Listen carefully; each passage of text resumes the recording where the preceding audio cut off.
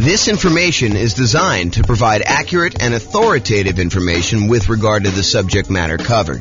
It is offered with the understanding that the presenters are not engaged in rendering legal, accounting, or other professional services. If legal advice or other expert advice is required, the services of a competent professional should be sought. Welcome to the Carey Real Estate Investing and Real Estate Financial Planning podcast. Learn all about investing in real estate in Carey, North Carolina, with a combination of real estate financial planning and modeling with numbers specific to Carey, plus syndicated, more generalized recordings of live and pre-recorded real estate investing classes, not all of them specific to Carey. Be sure to stay tuned after the podcast for a message from our sponsors. Well, good morning and welcome, everyone. I am your host, James Orr, and today we have a really cool class, a class that I don't actually teach this particular topic that much. Today we're going to go over refinancing rental property tips. So this is the class about all the different ways to refinance your rental property and some tips and information about doing that process. You'll want to definitely check with your lender to get the most up-to-date version of this when you go to do your refinance. But this is intended to give you sort of like a strategizing overview so that you can understand like the process, understand the different options for refinancing, understanding some of the pros and cons and what it does, and then understand sort of like the basic idea of loan-to-value limitations for being able to do these different types of refis. But when you're about to do this, you can't go to them and say, hey, on May 4th, 2023, James taught a class and he told me that this was the rule. And so this must be the rule. I must go ahead and have you use this rule. That's not how this works. You got to ask your lender and find out what the then current rules are and regulations and how you do it and costs and limitations and all that other stuff. So let's jump right into refinancing rental property tips and we will kind of go over this. So there are, in my mind, 4 different types of refinancing. And the ones that you probably are most familiar with is the concept of a cash out refinance where you're pulling money out of the deal, or a rate and term refinance where you are refinancing the loan because interest rates have dropped, but you're not trying to pull any money out, maybe just the tiniest bit, but you're not trying to pull any money out and you're trying to either extend the term of the loan. Maybe you've paid off the loan over 12 years, you have 18 years left on a 30-year loan, and by doing a rate and term refinance, you could reset that clock all the way back out to 30, which would significantly lower your payment. And in a lot of cases, you do that because the interest rates have gone down and you want to get a lower payment for those 2 reasons. Number 1, the interest rate has dropped and so your payment's going to be lower. And number 2, you've extended the term out again on a now lower balance, and so that lowers the payment too. So the 2 that you're probably most familiar with is this idea of cash out refinance, and then also the rate and term refinance. You're refinancing the rate of the loan and the term of the loan, the length of the loan, okay? Now, there's 2 other ones that you may not be as familiar with. The cash in refinance. Sometimes when we go to refinance a property, we will actually put money into the deal in order to achieve a certain result that we're looking to do, okay? And similarly, recasting a loan. Sometimes we want to pay a lump sum in order to have the lender recalculate the payment for the same target payoff date, okay? So if you think about this, what is recasting? Recasting is you have a loan and all of a sudden you come into some money. You come into $50,000 and you're like, whoa, I got this $50,000. I owe $250,000 on this loan. Why don't I go to the bank and say, hey, I'd like to make this $50,000 payment on this loan? What does that actually do for you? If you go to the lender and you tell them, hey, look, I want to make a $50,000 payment on the loan, what does that do? What it does is it moves the date that you will pay off the loan in. Instead of you actually reducing your monthly payment and improving cash flow, all it does is it determines how much faster you will end up paying off the loan. You're basically saying, hey, look, if I had 20 years left on this loan, now by paying $50,000, you may only have 11 years left on the loan. It may be a significant decrease in the time you have left on the loan because you're still making the same monthly payment. But what if you wanted to go to the lender and say, hey, lender, I'll tell you what, I have $50,000. I would like to make a one-time lump sum payment on the loan. But what I'd like you to do, instead of changing the term of my loan and when it gets paid off, I still want it to be paid off in 20 years in this example. But what I do want you to do is I want you to improve my cash flow now. So I want you to reduce the payment such that it still pays off 20 years from now. Don't change my interest rate, but go ahead and just recalculate my payment based on this $50,000 lump sum. And the lender would be like, okay, for a fee of whatever it is, $500, we will go ahead and rewrite your loan. And not all of them will do this, by the way. It's only certain lenders. But we will go ahead and rewrite your loan and reduce your balance by $50,000 by you paying us $50,000. And we will reduce your monthly payment by that. Interest rate stays the same. The date you're going to end up paying the loan stays the same, but your monthly payment goes down. Okay? And that's because you paid down some principal. So that's what recasting is. Recasting is your ability to improve cash flow by going to the lender with a lump sum and having them reduce it. And there's usually a cost to doing it. It's not free. So if you go and you do that, realize that you're going to pay a fee to do it. So it has to be a big enough additional payment for you to actually get it reduced. Okay. Now, the other options, the cash out refinance, what you're doing with that is you're saying, look, lender, I want to go ahead and do a brand new loan with you. I want to borrow up to a certain loan to value. We'll go over those here in a second. And I want to borrow my own equity. I want to pull cash out and I will pay you interest for having access to my own equity. It does change the interest rate. So if you had a really great interest rate, doing a cash out refinance could hurt you. It could end up being more negative cash flow or a higher monthly payment by changing the interest rate from the low one you used to have to now doing a cash out refinance, and it raises the interest rate. And there's usually a small premium on the interest rate for doing cash out refinance. There's a small penalty, small risk premium that the lender wants to charge you in order to do a cash out refinance. The alternative to doing a cash out refinance, when you have a really good underlying loan on the property, you have a really good loan on the property at this low interest rate that you got, 2 or 3 or 4 or 5 years ago, is you can go and get a home equity line of credit on an investment property, and you could pull cash out, leave the existing loan in place, and have that second mortgage, the home equity line of credit, in second position, in order to have a way to access the equity in the property. And you'll have a higher interest rate on that second mortgage, and it'll probably be variable in a lot of cases. And so you'll be able to do that, but you won't get rid of that really nice first mortgage you have on the property with a low interest rate. Okay. Now, that's the cash out refinance. What about a cash in refinance? Well, let's say you bought a nomad property and you had 5% down, and you bought that property, and you were living in the property for a while, and you decided, hey, this is a good deal, but I want to move out of the property, and you move into something else. Now you've the property value has gone up a little bit. You paid down the loan a little bit, and let's say you owe, I don't know, like you owe 82% of the value of the property now. You started off with 5% down, and now it's increased so that you have 18% equity, 82% loan to value. Well, let's say you wanted to do a refinance because the interest rates have changed, and you'd like to be able to change the interest rate on your loan.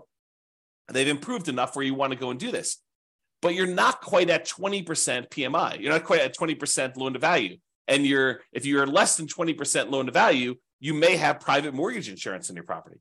And so you may choose to voluntarily put more money into the deal, put cash in when you refinance in order to get a more appropriate loan to value, a slightly better interest rate, and maybe even eliminate PMI. Another example is, let's say you have 23% equity in the property. And if you put 2% more down, you get over the threshold of being at 75% loan to value or 25% down, which improves the interest rate you're going to get on the loan. So not only are you borrowing less because you put 2% more in, but also your interest rate has improved because going from that 23% equity position to 25% equity position gets you over a threshold where the interest rate actually improves on that loan. And so you do that. And so that's an example of cash in refinance, and why in some cases, even though a lot of times we're trying to optimize the minimal amount of money we have in a deal, sometimes we will voluntarily put more into a deal because it is advantageous for us to do so in certain situations. So you need to really take that into account.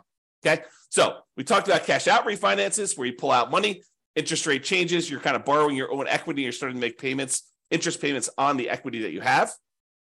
Cash in refinance, you're adding money when you do a rate and term, not rate and term, you're adding money when you do I guess it is a rate and term, but you're adding money when you go ahead and refinance the loan. You're changing the interest rate, you're changing the term of the loan.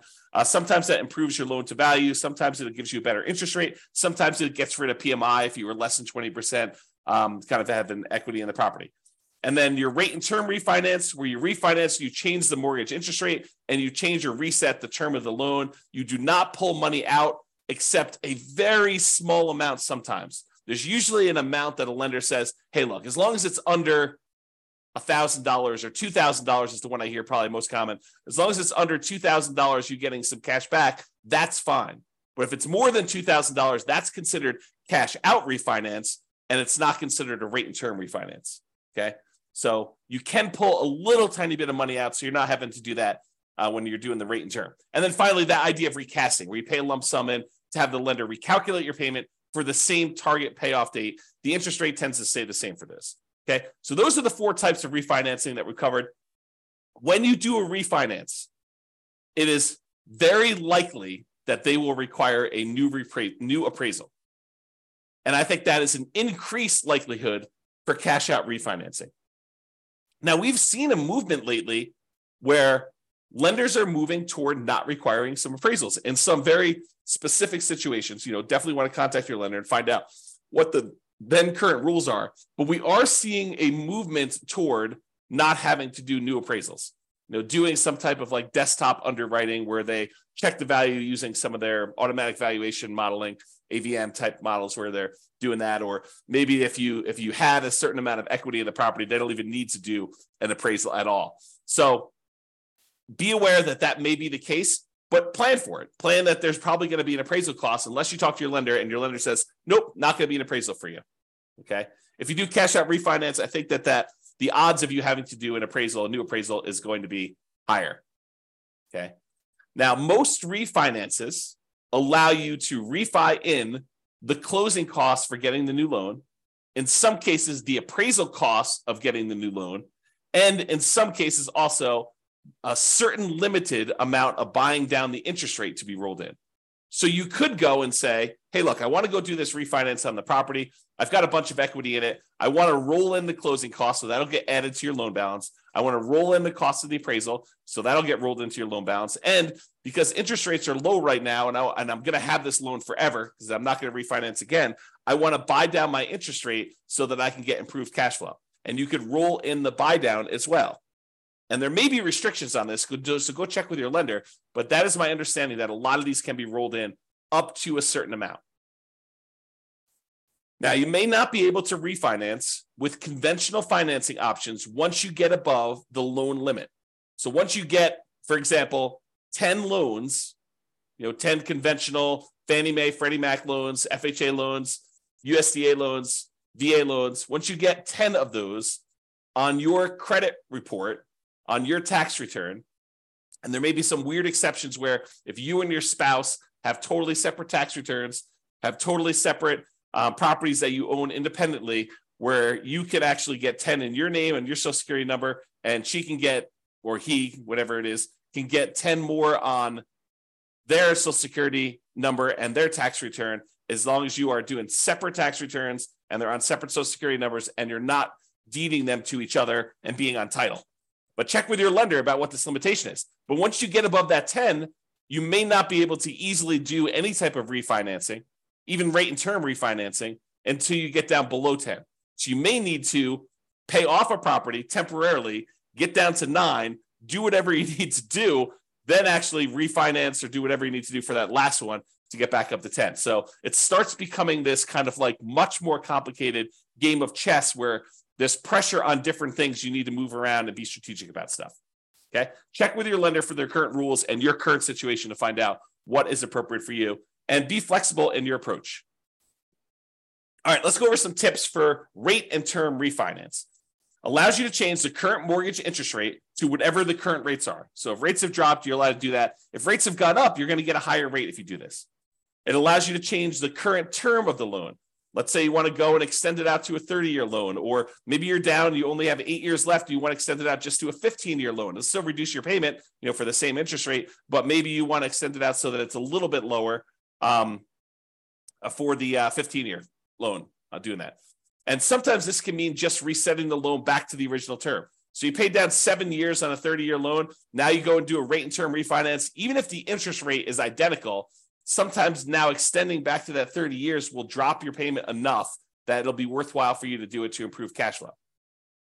You keep the same balance, what they refer to in the table to the right here as a limited cash out refinance in the table. So when we look at these, for principal residence, here's the limited cash out refinance, kind of like obligations and limitations.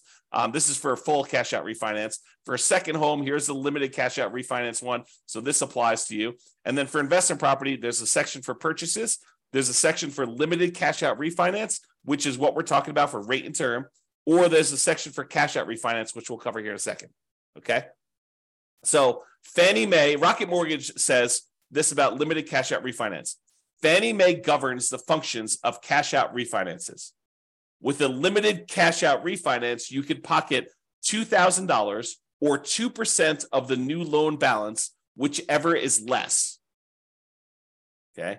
However, the new loan balance will be higher than the original because of the funds dispersed and any closing costs not paid upfront. So that's from Rocket Mortgage, and it just describes that you can go up to, according to them, $2,000 out of pocket, or you can pocket $2,000. You can get cash out of the deal, or 2%, whichever is less, 2% of the new loan balance. Okay, so realize if you have a relatively low balance, you may be limited by the balance of the loan, or $2,000, whichever is going to be lower. So let's talk about the maximum loan to value. So investment property, if you're doing this limited cash out refinance of 1 to 4 units, anything more than 4 units, 5 units and up is considered commercial property. And those are different rules completely. But if you're doing 1 to 4 units for a fixed rate mortgage and adjustable rate mortgage, the maximum loan to value you can do is 75%. Okay. So you can go up to 75% loan to value. You'd leave 25% in the deal when you do this rate and term refinance, this limited cash out. Now, if you're living in the property, you could do a limited cash out refinance on 1 unit. You can go to 97% with a fixed rate mortgage or 95% with an adjustable rate mortgage. If you're in a duplex, you can go to 85% for a fixed rate mortgage and adjustable rate mortgage. And if you're in a triplex or a fourplex, it's 75% loan to value, sort of like what an investment property would be. Okay. And that's for the limited cash out refinance. Also happens to be for the purchase for those. If you have a second home, if you're doing a rate and term refi and you have 1 unit, which you can't do multiple units with those, then the maximum amount you can go with those is 90% loan to value for both fixed rate mortgages and adjustable rate mortgages. So you have to leave 10% in the deal on your second homes. Okay. All right. So that's the numbers for the rate and term refi. This often improves cash flow in falling interest rate environments, especially. So when you have 2 things working for you, you paid down the loan a little bit, and so you have less that you owe, and you have less left in terms of duration left on your loan. And when interest rates are coming down, it improves cash flow in 2 ways. Number one is you're usually extending your term out again, and so you're borrowing a smaller amount over a longer term. And if interest rates have come down from your previous kind of mortgage interest rate, then you've also improved cash flow from an improved lower interest rate. Sometimes the interest rate doesn't need to go down, but you paid down the loan low enough and you've been paying it off long enough that you can extend the term out again. And even with a slightly higher interest rate, your cash flow can still improve. Less, but can still improve. This can also be a way to change your loan type to remove PMI or mortgage insurance premium. So with FHA loans, the private mortgage insurance with most of them, there's some exceptions, but most of them when you're putting 3.5%, I'll say all of them when you're putting 3.5% down, they have PMI forever. The PMI, the mortgage insurance premium you pay on that loan never goes away. And so if you want to get rid of PMI on an FHA loan, like you bought a duplex, triplex, or fourplex as an owner occupant, you moved into the property, you lived there for a year, and then you decided to buy something else. And now you've waited long enough and you've got some equity built up in the property. Well, now you can go ahead and refinance out this cash out. You can do a limited cash out refinance, 1 to 4 units, once you have 75% loan to value, and you can get rid of the PMI from the FHA loan. The tricky part is, depending on when you got your FHA loan, your interest rate may be really, really low, even when you take into account the private mortgage insurance premium you're paying on it.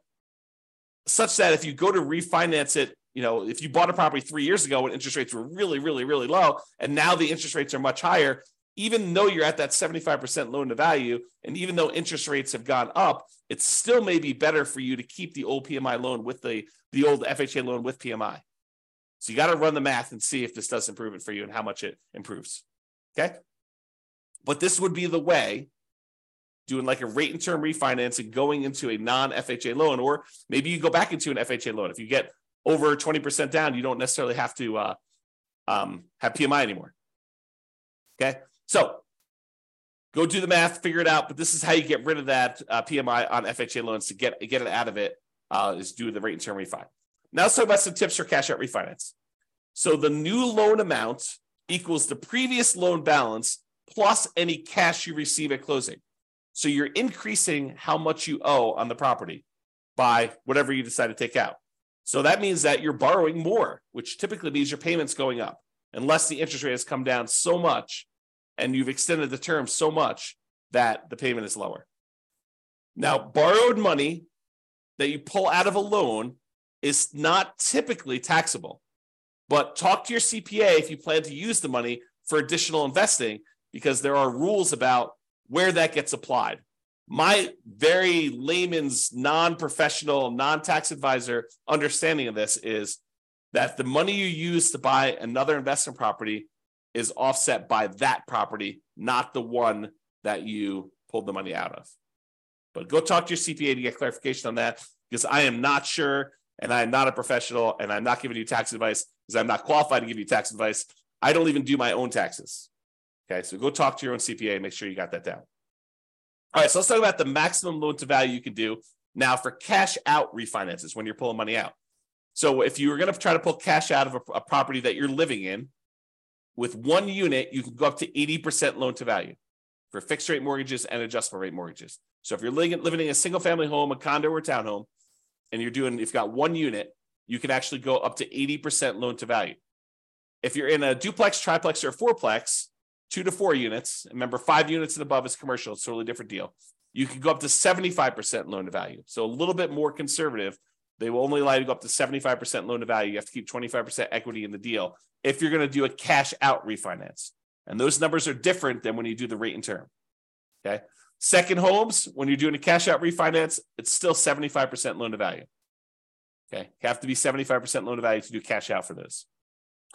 Then if you're doing investment property, you're doing a cash out refinance with 1 unit, a single family home, condo or townhome, with 1 unit, it's 75% loan to value. If you're talking about a duplex, triplex, or fourplex, and you want to pull cash out of that, they only allow you to go to 70% loan to value. So even more conservative. They want you to keep 30% equity in the deal when you do this. So really, to kind of summarize it, you're probably 75% loan to value, no matter what you're doing, unless you're doing a single family home where you're living in the property, then you can go to 80%. Or when you're doing your 2 units, 3 units, or 4 units, triplex, duplex, triplex, or fourplex with an investment property, it's more conservative. It's 70% loan to value. Okay. Now, this type of idea, this idea of doing, cash out refinance, although you can do sort of rate and term if you borrow the money in order to buy the property and the repairs when you do your burst strategy. But most often when you're trying to do the burst strategy, a lot of times you're doing this cash out refinance model where you're pulling money out of the deal. And the ideal is to pull all of your money out of the deal and and so you have the money and you could use it to do other deals in the future. But the idea is to try to get all of your money out. And there is usually a delay. Most lenders now are requiring seasoning of the property for up to 12 months in order to do this. Now, there may be a kind of like, a custom lender, a lender that has a very specific program. Well, they will allow you to do a rate and term refinance or cash out refinance with less than 12 months. there's probably going to be a small premium on rate. And then maybe they tell you, look, you do this loan, but then, a year later, you go ahead and do a traditional, rate and term refinance into a, conventional Fannie Mae, Freddie Mac sort of product where you get out of their loan. And so it may even be some type of, a balloon payment where, there's a 3-year balloon on it or a 2-year balloon on it. You got to go talk to these. And I'm just making this up. I don't know of any that are doing this, but what tends to happen is you find a need in the marketplace and these kind of custom lenders come in and they fill the hole with a custom loan product. And they kind of cater to a certain need that they're seeing in the marketplace. And they a lot of times charge a small premium for that. And they get their premium, being able to cater to those guys. So if you want to do this with more traditional Fannie Mae, Freddie Mac, definitely talk to your normal mortgage broker and find out what the rules are. If you want to try to find one of these more alternative ones, you're more likely to find those guys advertising to like a real estate investor club or group. Okay. All right. So those are the tips for cash out refinance. Owner occupant refi. So if you're living in a property and you go, let's say you've been living in a property for 14 months, you've been doing the nomad strategy and you're about to move out and you're like, rates have come down or equity has grown so much that I think I can get rid of PMI. What I'd like to do is I'd like to do a refinance using an owner occupant loan while I'm there before I move out of the property. I'll just move out as soon as I'm done doing the refinance. Oh, no. When you go and you do an owner occupant refi, in most cases, the lender is going to require that you sign another piece of paper that says, I will remain in the property for another year. And if you don't do that, it's called loan fraud. This could be a version of like equity stripping, where you have a bunch of equity in a property as an owner occupant. You do a refi, you max out the loan you can get on it. You pull all of the equity out of the property. Then you kind of like leave the property. Maybe you keep it. Maybe you just abandon it. And you kind of say, look, this was cheaper than paying a real estate agent. I only have to leave 5% in the deal. Look at the numbers there for doing a, limited cash out refinance, or I guess your cash out refinance will be higher, but you could do a limited cash out refinance and get up to 95% and just abandon the property. I don't know. Anyway, I digress. So you cannot just go ahead and do a refi and then immediately move out. Now, if you want to try to do that, talk to the lender and see if the lender will, if they have a loan program or if they're going to require you to stay in the property for another year. Some of them may not. But that's what I've seen. I've seen that they require you to stay in the property for another year. So check with your lender if you plan to refi and then move out before a year is up. They may have rules about that. If you're being transferred for work or there's some type of significant life event, I think there are some exceptions. You and your wife, you and your spouse get married. When you were engaged, now you're getting married. Maybe that's a significant life event where you're combining households and you can move out before the year's up. Maybe you're getting divorced and you're going to move out and you're going to, keep the house or do whatever you're going to do with that. Maybe you got transferred to a different job. Maybe you're having a baby. All of these might be considered significant enough life events where they can make an exception to that 1-year rule. But you can't just arbitrarily say, the next day after I do my owner occupant refi, I'm moving out. They don't like that. They consider it loan fraud because they consider you got those terms of the loan, the better interest rate, the lower risk loan because they thought you were going to be living in the property, and then you immediately moved out. They don't like it when you do that. All right, so in conclusion, there are several flavors of refinancing. Cash out refinance, cash in refinance, rate and term refinance, and what's the name of the other one? Oh boy, recasting. Okay, so refinancing can be a way to improve cash flow. You improve your interest rate in some cases. If the interest rates have dropped since you had the loan, you can extend your term on the loan. You had paid off a certain amount. Now you're going back out to 15 years or 30 years, or in some cases, 40 years now. You can also eliminate PMI, where, equity is increasing your property fast enough. Now you've got, your PMI is low enough. You can either request PMI get removed, or in some cases, you have to actually refinance the loan, especially with like FHA loans. Okay. It can also be a way to access equity in your properties. If you want to re-leverage up, take money out, and you want to go reinvest in something else. Remember, we had that whole class on how your return on equity, and specifically your return on true net equity, actually decreases over time. It tends to drop off until eventually, when the loan's paid off, all you have is an unleveraged appreciation rate and your cap rate in the property. When you've got beyond, you're paying off the loan, you've gotten beyond your depreciation, then it's really just appreciation and your cash flow. And if it's unleveraged, it's cap rate and your unleveraged depreciation rate. So a lot of times you want to go ahead and re-leverage up so you can get back up on that curve where your returns are much higher on your equity. And so this is a way to access that equity, doing some type of cash out refinance or rate and term refinance, although not as much. Doing a HELOC on your loan is probably the way to access those. So be sure to consider when you're looking at these, the cost to access this equity. It's not free. There is a cost. And sometimes it's some of the more expensive money. As you see on the World's Greatest Real Estate Deal Analysis spreadsheet, I have a whole section on there. One of the 9 charts on that dashboard is about your like how much equity you have and what the cost is to access that equity. Both doing a refinance equity, a cash out refi equity, and also if you sell the property, what the cost to access that is. And refi tends to be the cheaper end of the spectrum. It tends to be more expensive for you to sell a property to access that equity. So how accessing this equity, the other thing to consider is how accessing this equity will impact all areas of your return. A lot of people get confused. They think, I'm just going to pull money out of this deal and then my property will still cash flow. Maybe not. Maybe by taking the money out of the deal, your cash flow gets significantly diminished on that property, and maybe it's even negative, such that the money you take and you invest into the next deal, it needs to be super strong at cash flow in order to be able to support the payments you have on the other property. So you want to really look at this. You want to look at those kind of like return quadrants we have, and you want to look at the return quadrants and how it changes the property you still have, the one you're doing the refi on, and also the property you're acquiring with that money, and make sure that they support each other. Or if they don't support each other, you're okay with that, right? Like you could be okay having negative cash flow if you decide to re-leverage up because you think the overall return in your portfolio is going to help you get to financial independence. It's not a property you intend to have where it's going to cash flow massively. You're really doing this to capture the great appreciation, some debt pay down, some tax benefits, and you're okay feeding the property, having some deferred down payment while you're doing that. And there will likely be, this topic specifically will likely be an entire separate series of classes in the future. Probably not until I'm done doing all the stuff on buying when we start talking about should I sell or refi my rental. That's like intended to be the next whole separate module, not individual module, but like whole, course, if you want to call it that way. All right. But there will be those things coming. We'll talk about those in the future. All right. That's all I got for you. Hope you enjoyed this class. Hope it was helpful for you, learning about all the different ways to kind of refinance and some tips for doing that. Again, talk to your lender and get the advice you need if you're planning on doing this. This has been James Orr. Hope you have a great day, everybody.